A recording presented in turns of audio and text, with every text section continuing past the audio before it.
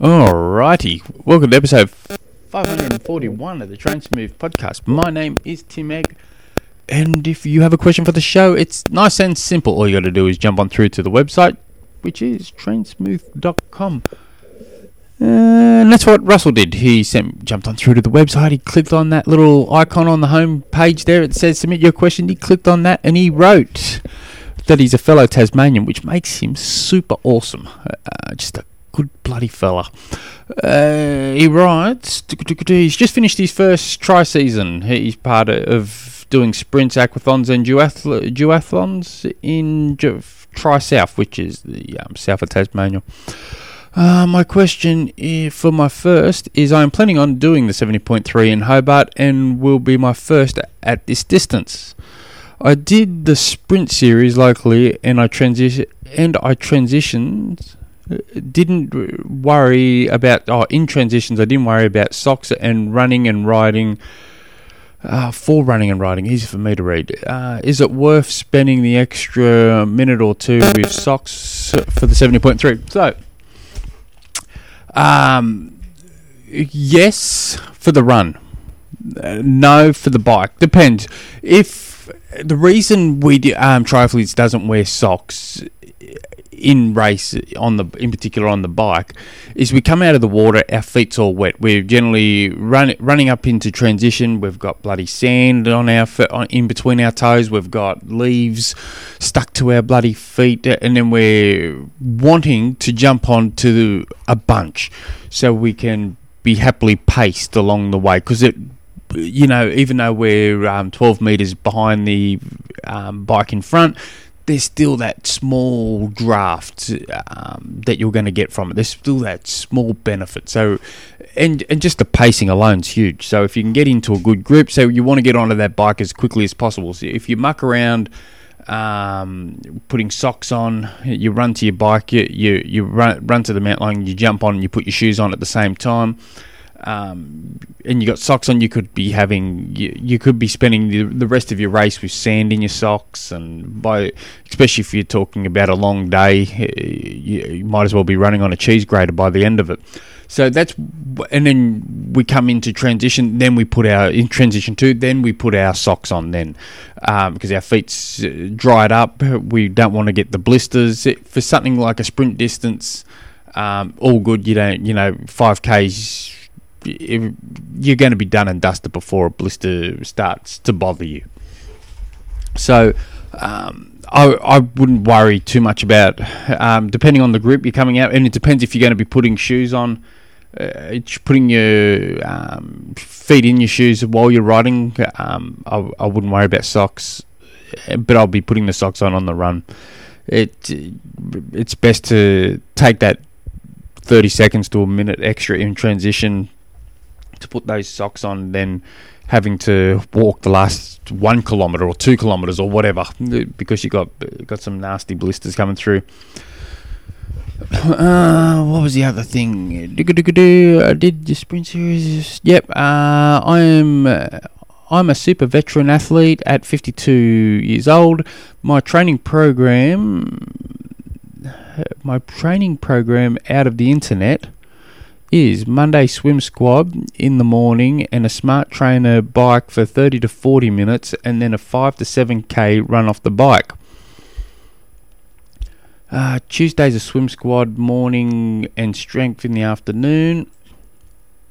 Wednesday is a run for 40 to 60 minutes and a run and a road ride in the evening. Thursday is a swim squad morning and then a strength session in the afternoon. Friday is a casual run. Saturday is an ocean swim of between 2 and 3Ks. Excuse me. And Sunday is a long run up to 2 hours or ride same time but looking to increase. Any ideas on to get the better schedule? Yeah, that looks fine for sprint and Olympic distance. And not knowing anything about your available training hours too. So if that's all your available training hours is. But I would be thing with the 70.3 and you're going to be out there a while, so you need to train to be out there for a while. Excuse me. So, for instance, that Monday, it'd be interesting to see what your swim squads go. I got athletes that do swim squad. One athlete's generally around that 2K mark, and then I got another athlete whose swim squads are generally around the 4K mark. So it'd be interesting to see, because you're swimming 4 days a week. It'd be interesting to see your swim times compared to your bike and run, and how much volume you put in. But if you swim Monday, swim squad, and then in the afternoon you're only putting 30 to 40 minute bike in, and then you're running off the bike with a 5 to 7K run, I would get rid of that run and make that a 90-minute bike ride. I would, with the Tuesday, I'd be doing the swim squad of a morning and a strength session of an afternoon. With the strength session, I'd be if it's in the gym, I would leave it as is. If you're just at home doing planks, I would rather that be something else. Excuse me. Wednesday run 40 to 60 minutes. I'd be making that a minimum of 60 minutes. Road bike of an evening. It'd be interesting to see what that road bike is. Evening you do on a Wednesday, whether it's just a coffee shop ride, or you're going out for 40 minutes, going out for an hour, going out for 2 hours. So there's a question mark there. I'll assume it's an hour, but that's me just completely guessing.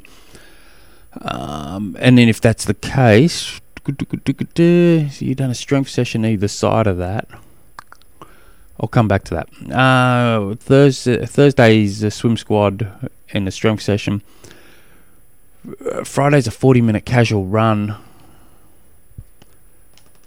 and then Saturday's an ocean swim. So you say you've got 2 days in a row where it's just low volume, low. Saturday, if it's just an ocean swim, I don't know what your available hours are, but I'd be almost tempted to bump that ocean swim and stick your long bike ride there, and I'll give you a reason why. And on Sunday you do up to a 2 hour long run, or the same time on the bike. I'd be doing the 2 hour bike on the Saturday and the 2 hour run on the Sunday, and it'd be a 2 hour run on Sunday, unless your body's telling you it shouldn't be doing a 2 hour run. The reason just about every single triathlete does their long bike ride on a Saturday, long run on the Sundays, because we generally work Monday to Friday, so it fits in with our available training hours. But more importantly, we start that run with some already fatigue in the legs from that ride the day before. So I'd be so it helps not mimic the last part of the half marathon, but it just helps mimic that early part of the marathon. So we're just getting used to running on tired legs, and then as you get closer to that race, I'd be increasing that volume on that long bike ride to 3 to 4 hours. And I'd probably try and make that Saturday ride hilly. Just grinding those hills as much as you can, and I'd be even tempted to lower the cadence on those hills, 60 RPM, just so you can really try and build some good strength out of it. But yeah, going off that template, you're clearly not going to be doing ocean swims during winter anyway. So I'd be bumping, doing 2 hours, making that a 2 hour bike ride through winter, and hilly as hell. Or if you can't be bothered going out in the Tassie winter, just jump onto the trainer and do some low cadence work. Start off with go chop and change between 3 and 12 minutes low cadence work. And that's kind of what you got to be looking at. I know I'm mumming and ahhing, and I'm reading through this a fair bit. Is you've got your template here, so to speak. So you constantly, every single week, every single month, every single chance you get, you're trying to optimize what your training week can be. How can you improve upon it every single week? But it's also got to make you as efficient as possible come race day, so you can race to your full potential, to what life has afforded you. So it's easy for me to say you've got to race to your full potential, but that full potential may be you needing to be training 23 hours a week. But you haven't got 23 hours a week. You may only have 10 hours a week. So we've got to bring it back. So your full potential to what's afforded to you is 10 hours. So you've got to work out how you can really maximise this. Being as aerobically fit as possible is going to go a long way. And the course in Tassie, though I haven't looked properly at it, though I am registered to do it. I haven't looked at the course yet because I haven't even thought that far ahead. Too much has been going on in my little world at the moment. But so I haven't seen. Apparently, it's the hilliest bike course in Australia.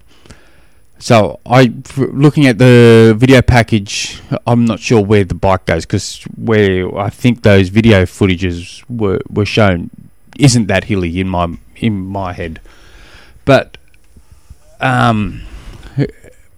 trying to get comfortable on those hills, recovered going down the hills. But if you can get as aerobically fit and as strong as possible, and going, and that's probably should be your primary objective between now and October.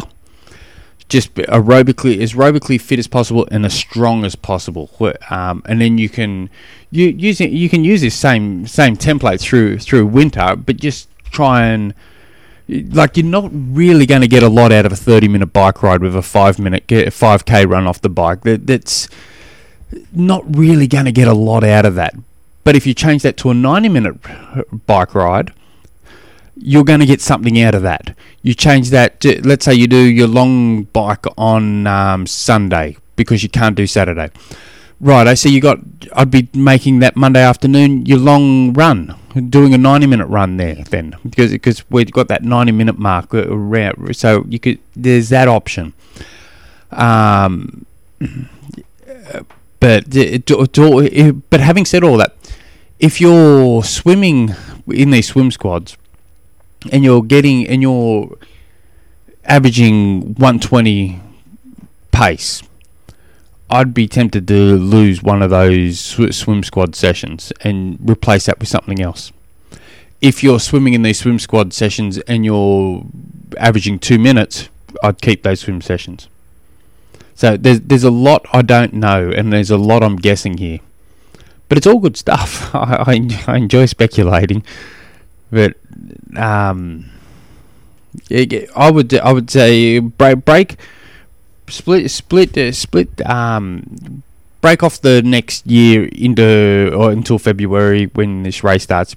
Break it up into 4-week blocks and just have objectives for the up until October or thereabouts. As I said, let's build some aerobic fitness and build some strength, some specific strength that's going to help you from October through to December, and then from December through to race day. So we're just going to be splitting up in 4-week chunks and just ticking the boxes, and then at the end of each 4 weeks, at the end of each week if you want, but at the end of 4 weeks, review what you've done. Is it working? Are you seeing improvements in what you've been working on? And don't go, I feel more, I rode up that hill, I felt good actually. Yeah, that's improved. You want something a little bit more validating than just how you feel. There is that, how you feel does come into it, but I can, I can speak on behalf, like on personal experience. My current training, I've never trained for an Ironman ever and been this mentally fresh. I'm physically fatigued all the time. I struggle to bloody, sit on the toilet seat half the time. But mentally, I'm as fresh as I've ever been. But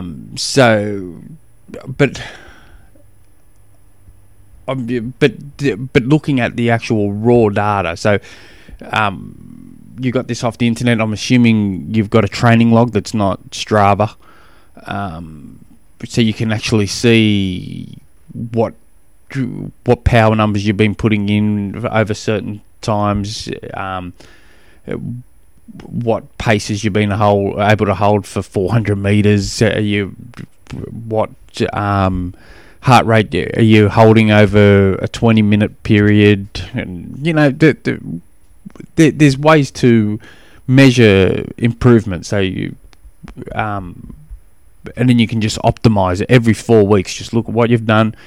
Do you need to, maybe you're not progressing as much on the run, so and you might be a little bit ahead on the bike, so maybe there's some compromise there, or it's a constant juggle. But I'm not sure I answered your question properly, so feel free to shoot me a message. And I know you've sent this email 9 days ago, and I do apologise.